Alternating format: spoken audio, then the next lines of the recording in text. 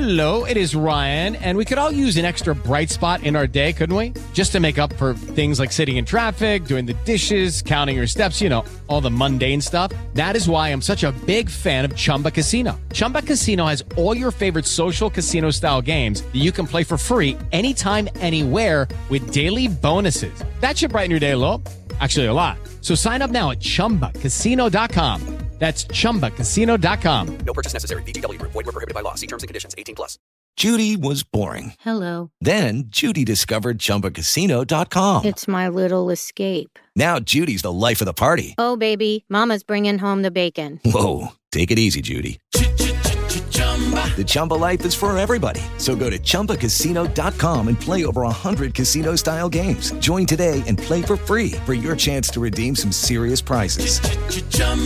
ChumbaCasino.com. No purchase necessary. Void where prohibited by law. 18+. Terms and conditions apply. See website for details.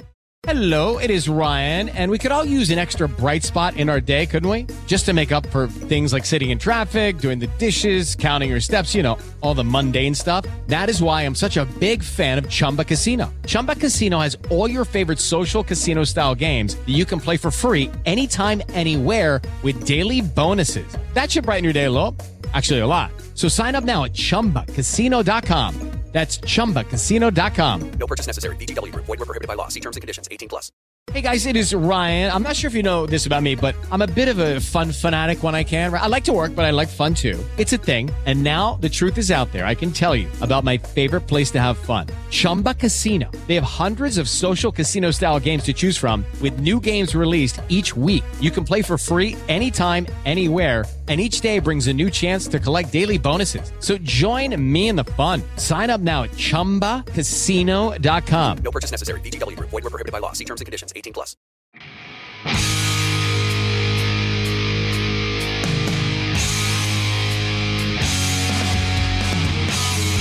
What is good, everybody? Welcome to another Gold Standard podcast. I'm Rob Stats Guerrera. He's Levin Black. And Levin, we have a very special guest today. I'm tempted to call him a media mogul, really. From the SF Niners, Brad Graham is here. What's up, Brad? What's up, Rob? What's up, Levin? I appreciate you guys having me. Did you like the way I skipped over Levin there without even letting him talk? I know, man. You went it's good. right. I never say anything in an intro anyways. Hey, man, but I'm really appreciative of you guys bringing me on, man. I've been wanting to talk to you guys for a while, so it's cool that we get to connect. Oh, really? What did you want to talk to us about? Oh, quarterback stuff, everything that all the kids are talking about these days. Well, I'm grateful that you are on with us today because you got a rough draw in the 49ers Media Madness bracket. You had to go up against Matt Maiocco almost out of the gate. First, you had to beat John Chapman, and then your reward for that was Maiocco. Have you forgiven us for that?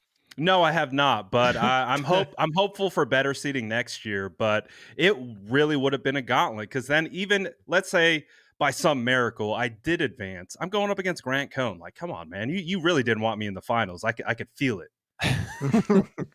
I mean, well, next year you should last longer because the bracket will be a lot bigger anyways, regardless. Ooh, next year's going to be... We're going to expand it because, there were some big names left off, and it's like, well, who do we cut? That's the problem. Yeah. It's like, so Rob was like, we're not cutting anybody. We'll just add. Like, well, what's really cool about that is like you really get the sense of like, man, there are so many people covering the San Francisco 49ers, man. And it's like you can really go to any corner of the internet to find exactly what you're looking for. And it's pretty cool. Yeah, I was excited. Like when you actually put it together, you could kind of see, because I feel like Levin and I are generally more, let's call it skeptical of things the 49ers do and say. But that is definitely not the only approach. There's a wide variety of approaches. And then when you look at everybody kind of assembled together in this bracket, you really get a sense of that. What would you say your approach is when covering this team? Oh, I'm 100% optimistic. Not even close. Like that's, and it's also been kind of a designed kind of attack because obviously you look around the landscape and there are a lot of people being, and rightfully so, critical of moves and teams. And I'm a former player, so I really try to attack this coverage as if like, hey, how would I want to be covered? And, there's some back and forth that goes along with that because you have to stay objective and be able to tell it like it is and all that type of stuff. So there's definitely a fine line that I walk, but I am admittedly definitely on the much more optimistic side of kind of covering the team. See, I think I fall in line with traditional journalists. Like that was really hammered into me in college, and that kind of took hold of me, where I try to keep myself separate from what I'm covering. I try not to get emotion involved at all. You just try to be an objective observer and you say exactly what it is, whether it's good or bad. It just happens that what most people read and want to, see is people can tell when it's good. People can't necessarily tell when it's mediocre or bad or what is happening in terms of the personal side of decisions that are being made. And I give my best opinion on that, whether it's good or bad. And I think that's where I fall, which tends to come off, like Rob says, as more of a skeptical person. But I'm not like, it's a weird thing. We've talked about it, Rob. Like, I don't feel inside like I'm a negative person, but I feel like a lot of people kind of take it that way because I'm willing to say, yeah, this guy's not doing well, or that person has a dumb decision or something like that. So it's a weird, because I don't feel that way inside. You don't feel like you're a jerk, but in fact you are. Well, when I'm talking to you, I know I'm a jerk because it's fun to mess with you. It's working. You said something interesting, Brad. You cover the team the way you would want to be covered. If you were, let's say, let me just pick a random name out of a hat. Oh, I don't know. Trey Lance, for example. How would you feel? It just came to me.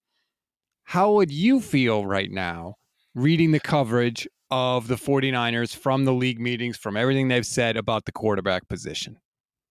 I mean, it is a world. I would have to imagine for a young man like Trey Lance, it would be a whirlwind.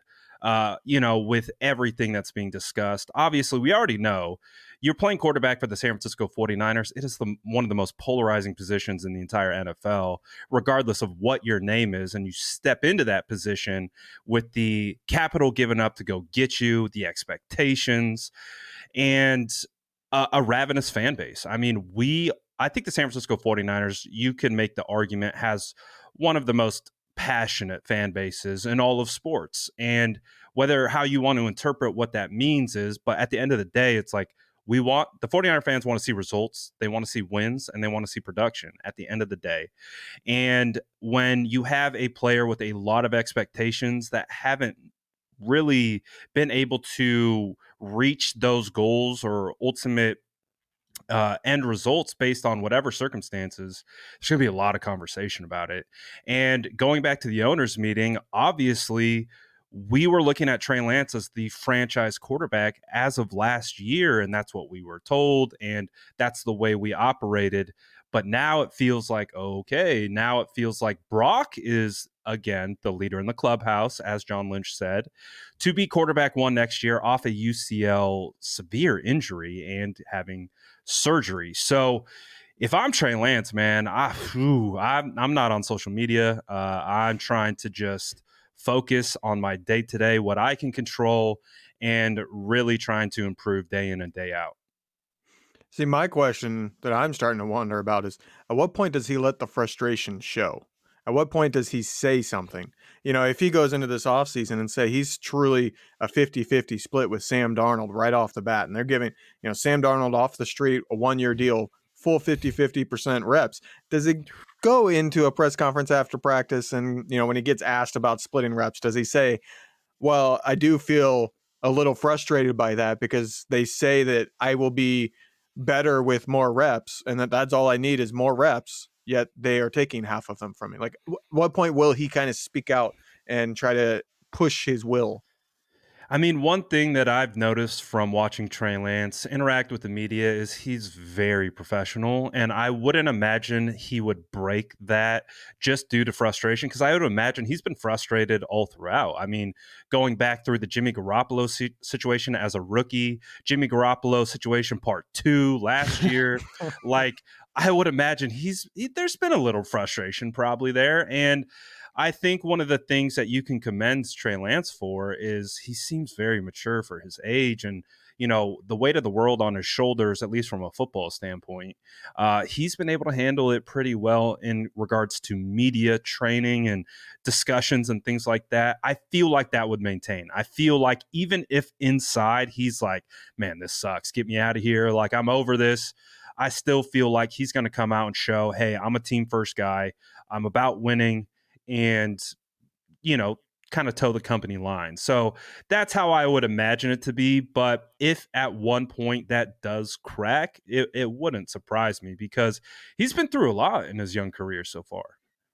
He's been through the ringer. I mean, he was all set to get the job in 2021, and then they bring back the incumbent less than 2 weeks before the year starts. Man, he has been through it. You said that you are generally more positive, and that's perfect because I can't be more negative about the acquisition of Sam Darnold. Please tell me what Kyle Shanahan sees in this guy, because I see 56 games with 90 combined interceptions and fumbles. What am I missing? This is such an interesting conversation for me personally, because I'm big into pre-draft evaluation, and I got to watch Sam Darnold live versus Cal. I got to see like the wow throws, and I saw the really bad processing errors. And so for me, heading into the draft with Sam Darnold, I called him a bust. I was like, I don't think this guy's any good. I think from a talent perspective, he's actually really good. But I am big on intangibles for quarterbacks. So like I will grade someone higher who has a better processor, who has those leadership qualities, because as a player, as a former offensive lineman, man, that is important. It is important to have a leader out there when you're going through these battles. And, sometimes that can elevate the play of everyone else when things aren't going your way and you have a guy who's steady. But with Sam Darnold, I didn't feel like he ever had that. But he had the talent. And the weird thing is and it's well documented that the Shanahans have liked Sam Darnold pre-draft, and they've been outspoken with what they like about Sam Darnold. Go back to 2021 when it was clear that the Jimmy Garoppolo era felt like it was coming to an end. All the rumors about Sam Darnold potentially being traded to the San Francisco 40, I was screaming from the rooftop, like, absolutely not. No way. Please do not put Sam Darnold on the San Francisco 49ers. But it's fascinating how time changes a little bit because you have Trey Lance. We saw what Brock Purdy did last year, and we're kind of looking for that quarterback 3 filler guy. And that brought me back to Sam Darnold. And I was like, you know what? I don't mind the idea of Sam Darnold coming in to be quote unquote quarterback 3. Now, obviously, we've heard some different things post owners meeting about them splitting reps and whatnot. But I came around to the idea of Sam Darnold being not a starter, but someone who could, at minimum, be on the team and develop maybe further. He's still 25 years old. He has that opportunity. And I'm like, I got to watch Sam Darnold. So last night I went into the tape. First game I pick up is versus the Bucks. And I'm not going to lie. I came away pleasantly surprised with some of the play that now he still is making some of those processing errors. I would say there's 4 to 5 plays on tape where you're like, you don't really want to do that, but you see that talent. And I think that is what Kyle Shanahan is drawn to. You look at him and I'm like, man, I kind of get Brock Purdy vibes, but in the sense of he has a little bit stronger of an arm. He can really rip that ball when he wants to put it somewhere. He can put it there and he can get it there in a hurry. It's just, I think the decision making from going to A to B is where he struggled.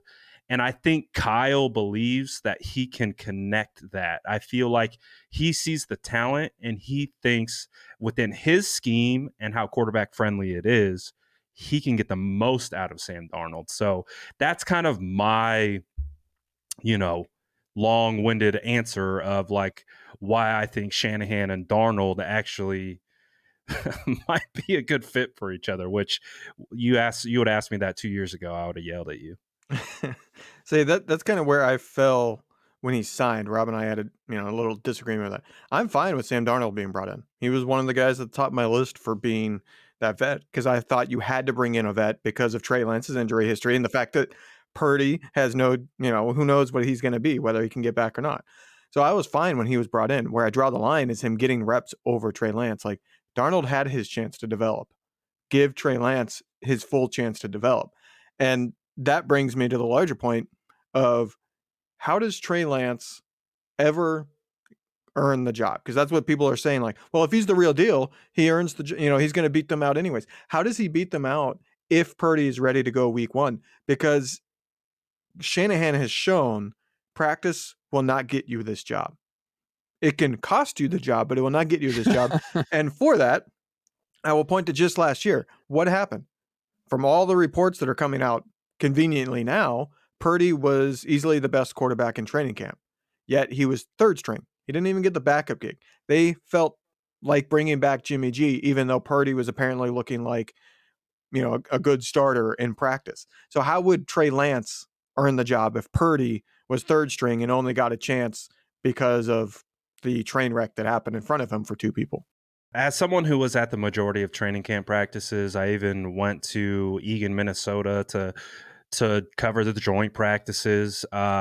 Honestly, I wasn't looking out for Brock. So whenever it came time to the third string quarterback, my eyes went elsewhere. But there wasn't really anything at that time that was like, ooh, maybe I should be paying attention to Brock Purdy. I feel like it was just pretty average. And I was seeing Nate Sudfeld so I didn't really see anything from training camp in that regard.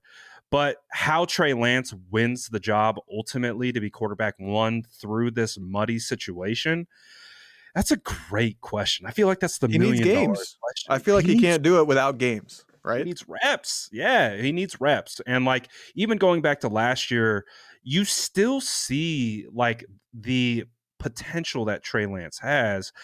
I would say, going back, and I even went through some of my old training camp notes, was consistency.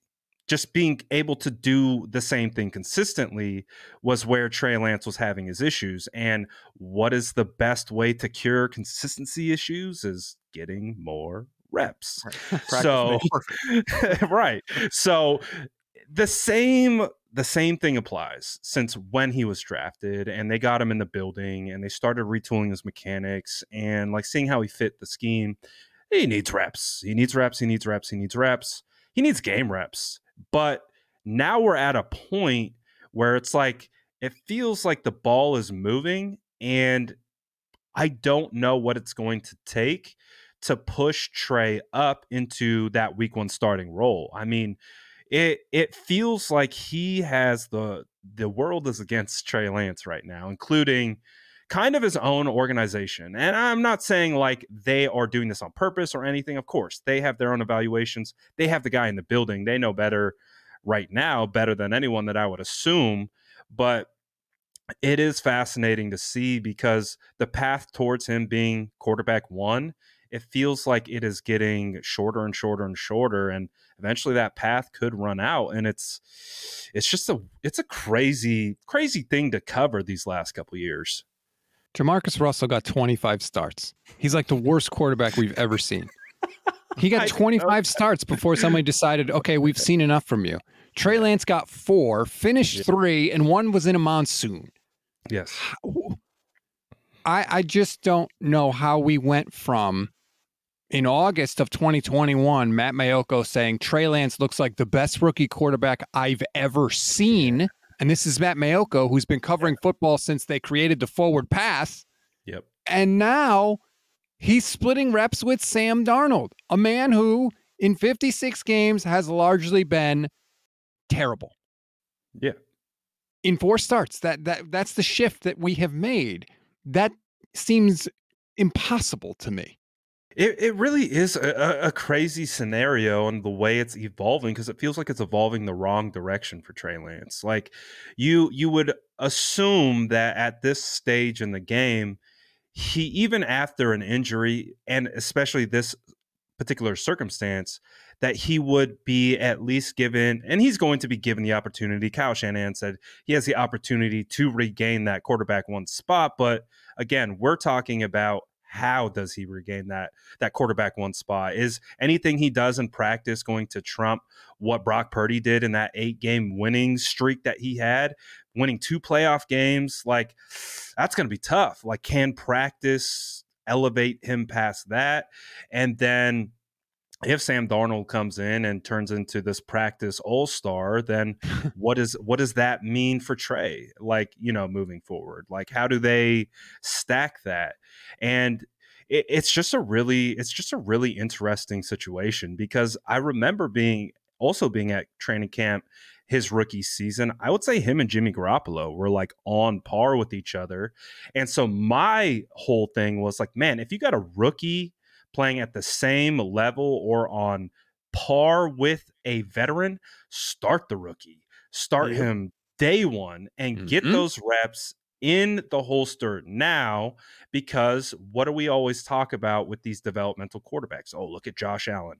Josh Allen wasn't who he is now in year 1 or even year 2. It took until year 3 of kind of growing through that to be able to really understand who he is. Starting to feel like Trey might not get that opportunity with the 49ers, and that puts us in a very interesting spot. So I want to get your take on this and whether or not you think that this may be playing a role at all. I do wonder if Kyle Shanahan almost has like a little PTSD when it comes to this situation, because if you look at the parallels, it's pretty similar to RG3 and Kirk Cousins. Now, obviously, Trey Lance didn't have the season that RG3 did, but we know where Kyle Shanahan fell on that. Yeah. He wanted Kirk. He wanted the, underdrafted guy, the guy that came up, and he's more of a traditional quarterback, and he just kind of does what he's told. Kirk Cousins not flashy. He's not going to have these crazy wild plays. It's a human sweater vest. And I do wonder if that's affecting Kyle Shanahan here, whether or not he's looking at it and going, hey, I didn't get to go with Kirk because I was overruled. Now I'm the head coach. I'm going with Kirk, which would be Purdy in this situation. And so he sees Lance as almost like this, guy on the side that he doesn't need to concern himself with. It's all about getting Purdy back.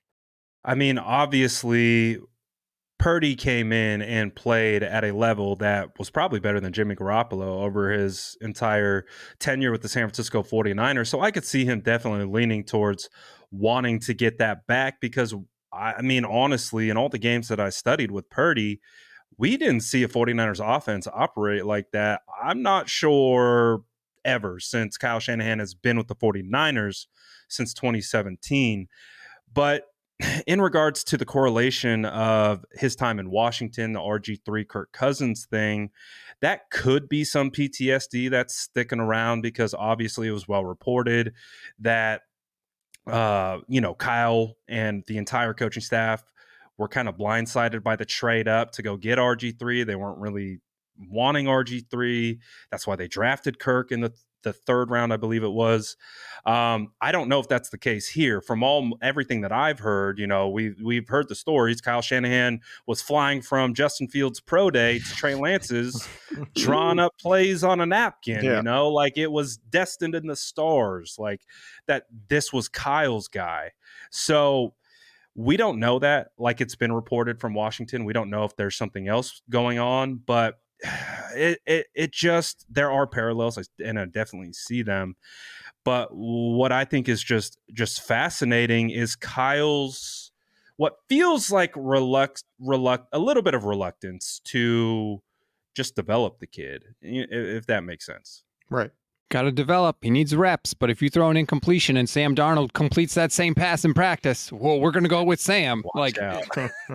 It's infuriating to me. I need to move off the quarterbacks because the stroke is coming. I could just feel it's bubbling up. Do you guys have quarterback fatigue yet? You having a Wednesday show with Grant probably does not help you in that regard, because he probably just amps you up even more. Well, it's very therapeutic. I'll say that. It's I get some stress out, but the more we talk about it, the less sense it makes to me. With the Lucky Land Slots, you can get lucky just about anywhere. This is your captain speaking. We've got clear runway and the weather's fine, but we're just going to circle up here a while and get lucky. No, nothing like that. It's just these cash prizes add up quick. So I suggest you sit back, keep your tray table upright, and start getting lucky. Play for free at LuckyLandSlots.com. Are you feeling lucky? No purchase necessary. Void where prohibited by law. 18 plus terms and conditions apply. See website for details. Hello, it is Ryan, and I was on a flight the other day playing one of my favorite social spin slot games on ChumbaCasino.com. I looked over at the person sitting next to me, and you know what they were doing? They were also playing Chumba Casino. Coincidence? I think not. Everybody's loving having fun with it. Chumba Casino is home to hundreds of casino-style games that you can play for free anytime, anywhere, even at 30,000 feet. So sign up now at ChumbaCasino.com to claim your free welcome bonus. That's ChumbaCasino.com and live the Chumba life. No purchase necessary. VGW. Void where prohibited by law. See terms and conditions. 18 plus. But I want to move to the offensive line, your wheelhouse, Brad. I thought going into the season, I was very worried about the interior of the offensive line, specifically Aaron Banks and Spencer Burford. Watching them for a year, I thought they played very well. I thought the 49ers not lucked out, but to their credit, picked two very good players. Yet I look at the PFF grades for Aaron Banks, and he's at 62.7, and Spencer Burford is at 49.6. To my eyes, they weren't that bad. Can you help me reconcile those two things? Yeah, I wish I knew what went into those PFF grades for offensive line, but I always take PFF grades for offensive line with a big time grain of salt, just because I have no idea what they're measuring against. Do they know the responsibilities? Do they know the roles within protections? Do they know so I just so I don't take the grades as, the holy grail, but in regards to looking at the tape, I think Aaron Banks had a really good season, considering that a big part of the fan base had already labeled him as a bust. Again, a former second round pick. I see both hands going up. But to both of your guys' credit, I was concerned about Aaron Banks throughout training camp. I was like, I saw it on tape at Notre Dame. I didn't see it translate. Or at least hadn't seen it translate yet. But to Aaron Banks' credit, when he got into the game, man, he just a flip switched.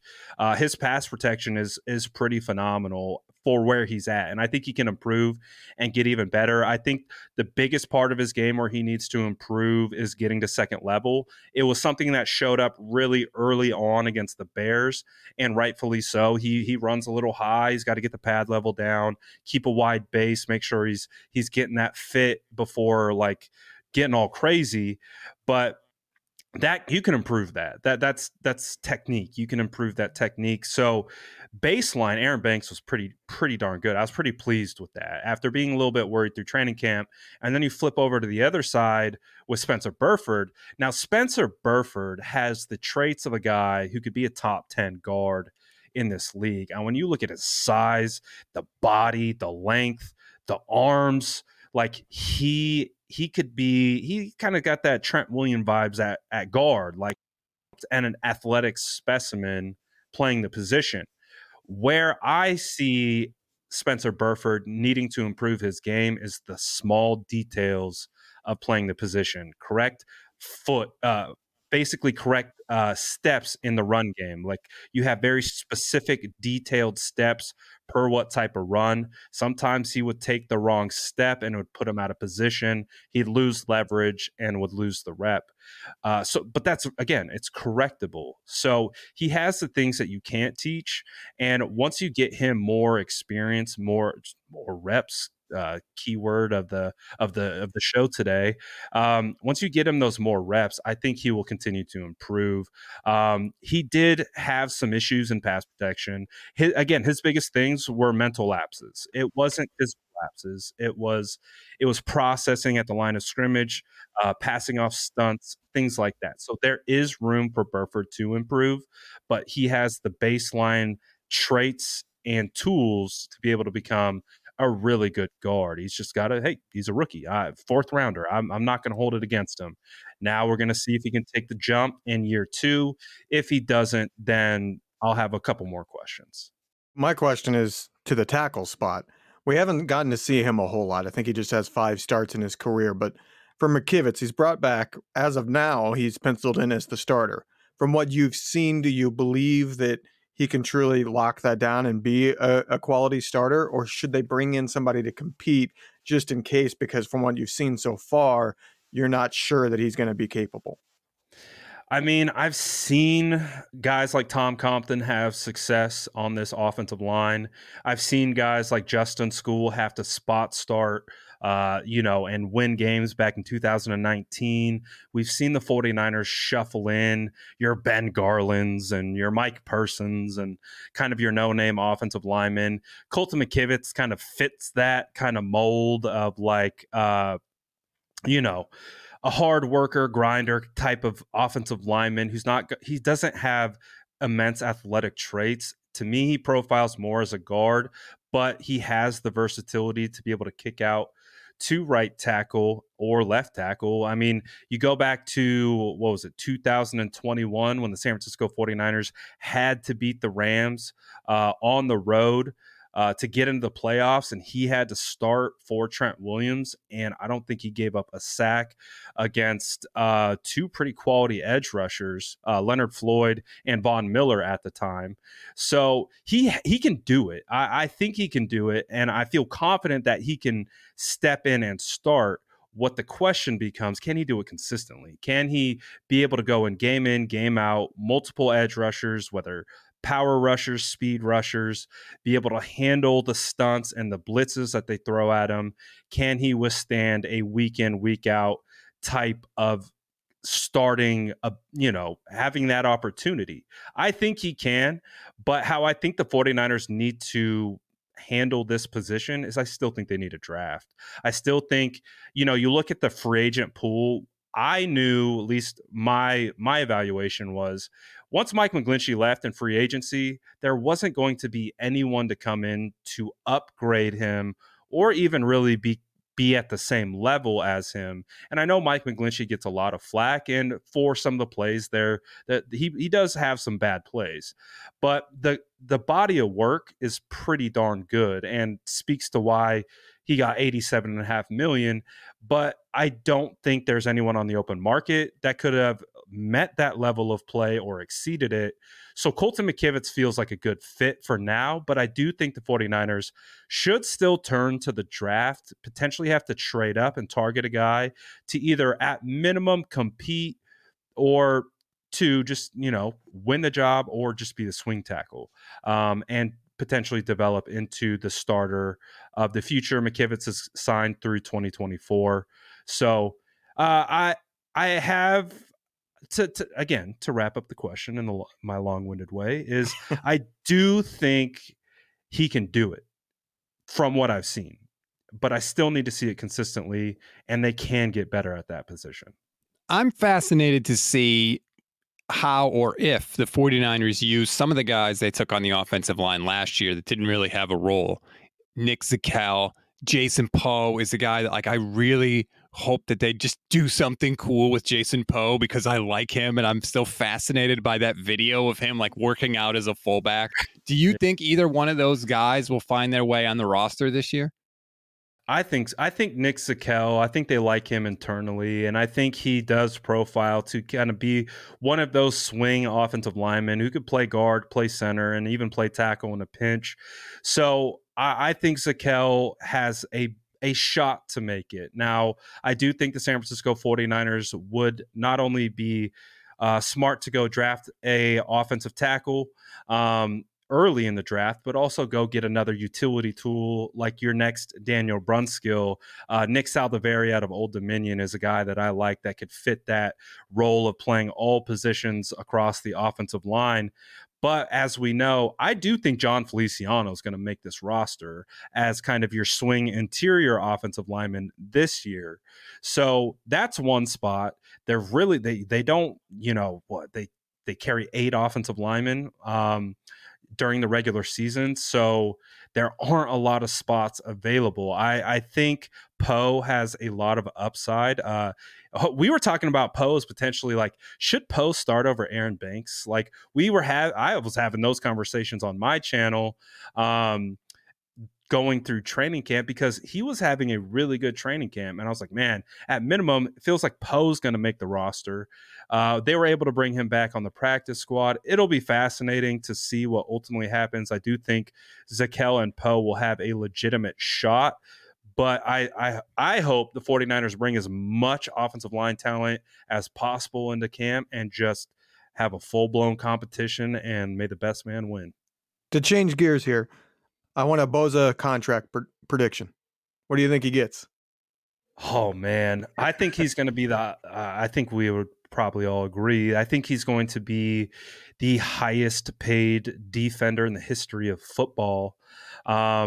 I can't speak to what that guy currently is getting paid right now, but I would imagine we see a 5-year contract, probably in the range of $32 to $35 million a year.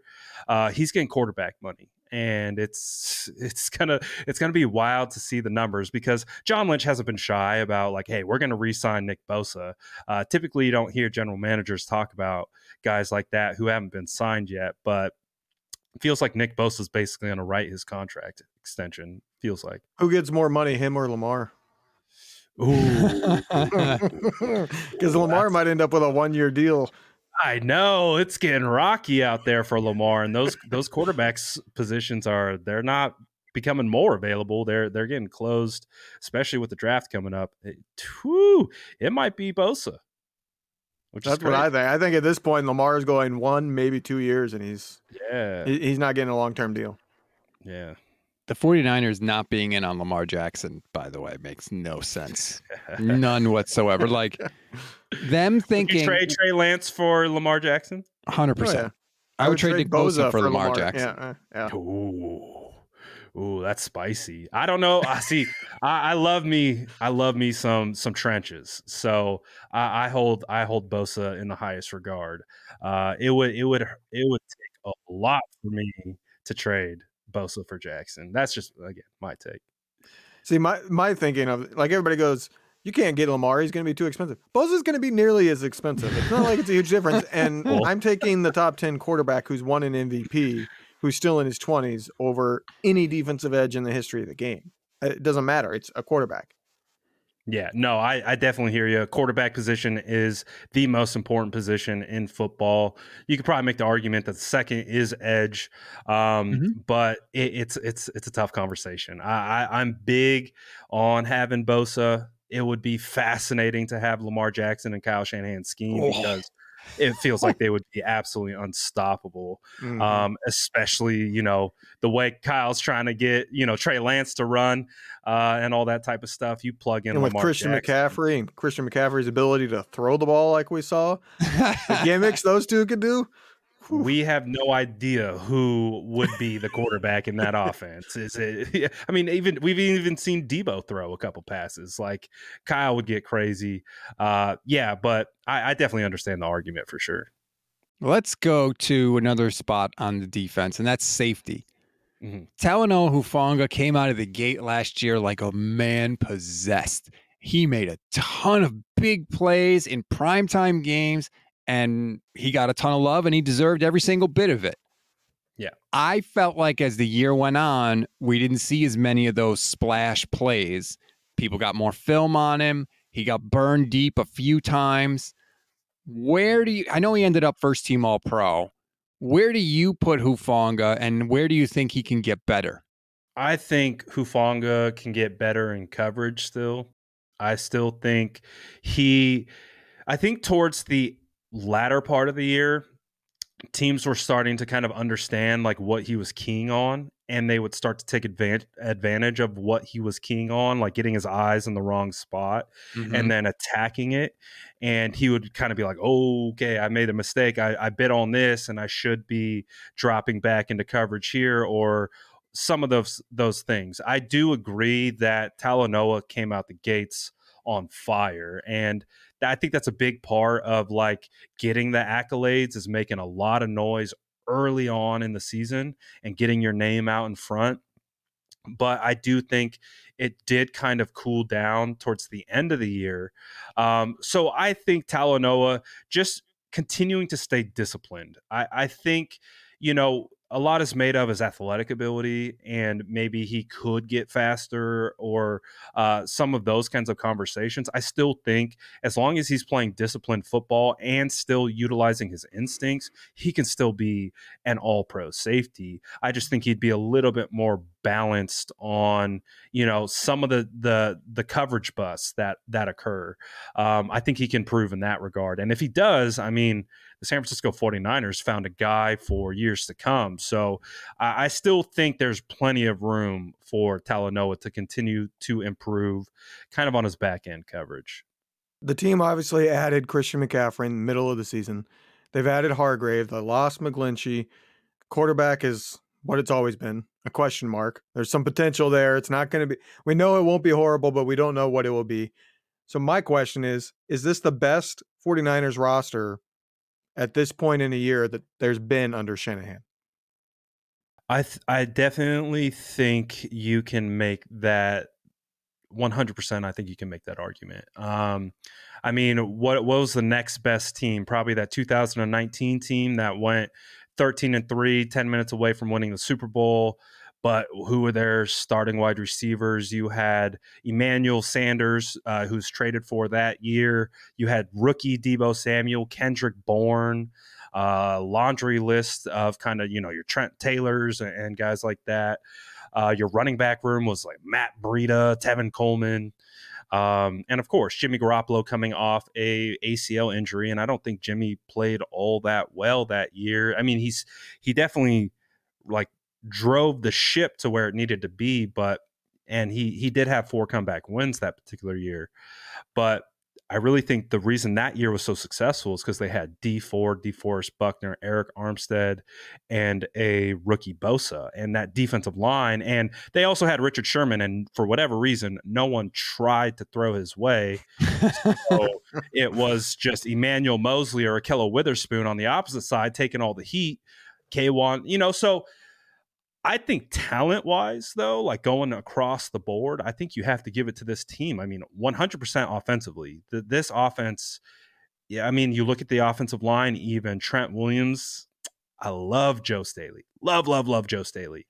But when they got Trent Williams, they upgraded from one Hall of Fame tackle to another Hall of Fame tackle. And I still think Trent is the best in the league. The offensive line is falling into shape. You look at Christian McCaffrey, Deebo Samuel. You go to the defensive side, Fred Warner, Drake Greenlaw, Mooney Ward. His addition has been phenomenal. I still think Deommodore Lenoir played phenomenally well down the stretch. Maybe they add more talent to the cornerback spot. But with Bosa, Eric, and Javon, they're like 3/4 away from completing the circle and having that dominant defensive line. And again, Fred Warner in 2019 was becoming Fred Warner. Drake Greenlaw was a fifth round rookie, I think, that season, and he wasn't even what he is now. So I think from a talent perspective, you got to give it to this team. I mean, I think they're better than that 2019 team, which has been kind of the standard under the Kyle Shanahan era at this point.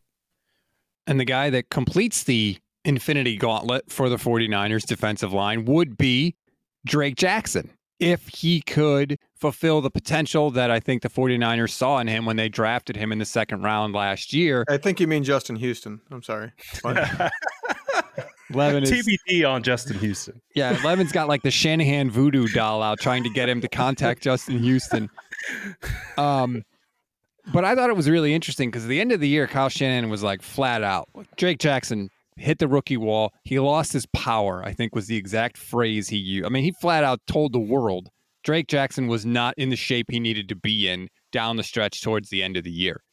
Do you think that Drake could be somebody that this team could depend on for more than, say, the 4.5, 5 sacks that Samson Ebukam was giving them every year?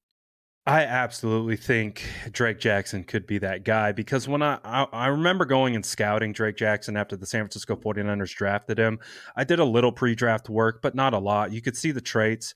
But one of the first things that jumped off the tape was, man, this guy is raw. Like I don't know if you guys ever hear the having a pass rush plan it just felt like when he was going into a pass rush or trying to set up there just really wasn't a plan to what he was doing.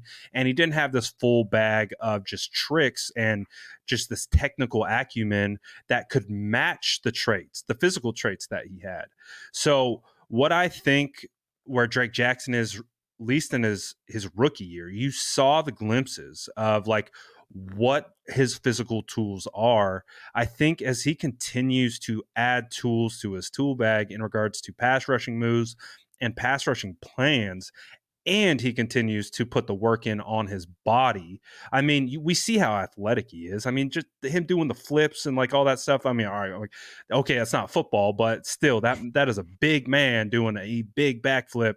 That's still pretty impressive. You get the sense of like what type of physical tools he has. And so for me, I think an entire offseason in an NFL program, on an NFL diet, on an NFL, like they give him the meal plans. He's at the facility every day.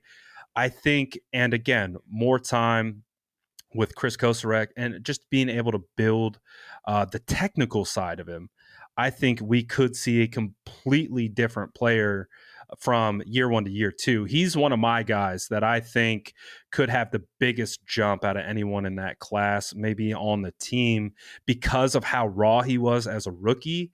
And if he can obtain those tools, he could be a problem big time. I think he really can. And I don't know if the 49ers are banking on that, but I think if he puts in the work, he can absolutely reach that potential. All right, so I'm going to go personal here. As somebody that just shaved his beard and is sporting a new look, would it be possible, or is it totally off the table, to bring you back on maybe closer to the start of the season and we figure out a bet where I will obviously have a bad punishment if I lose, but your punishment would be shaving the beard? So my children have never seen me without a beard. That's how I was. So I feel like they would be terrified. Yep. Did that happen to you? Yeah, my daughter is like attached to my hip. Like she literally, I have to be holding her at all times. I came down the stairs, she screamed no and ran to my wife and refused to sit on my lap for like a day. It's like, Mommy, who's this man? Well, we had like a photo of my wife and I before I grew the beard because I wasn't able to grow it until 3 years ago.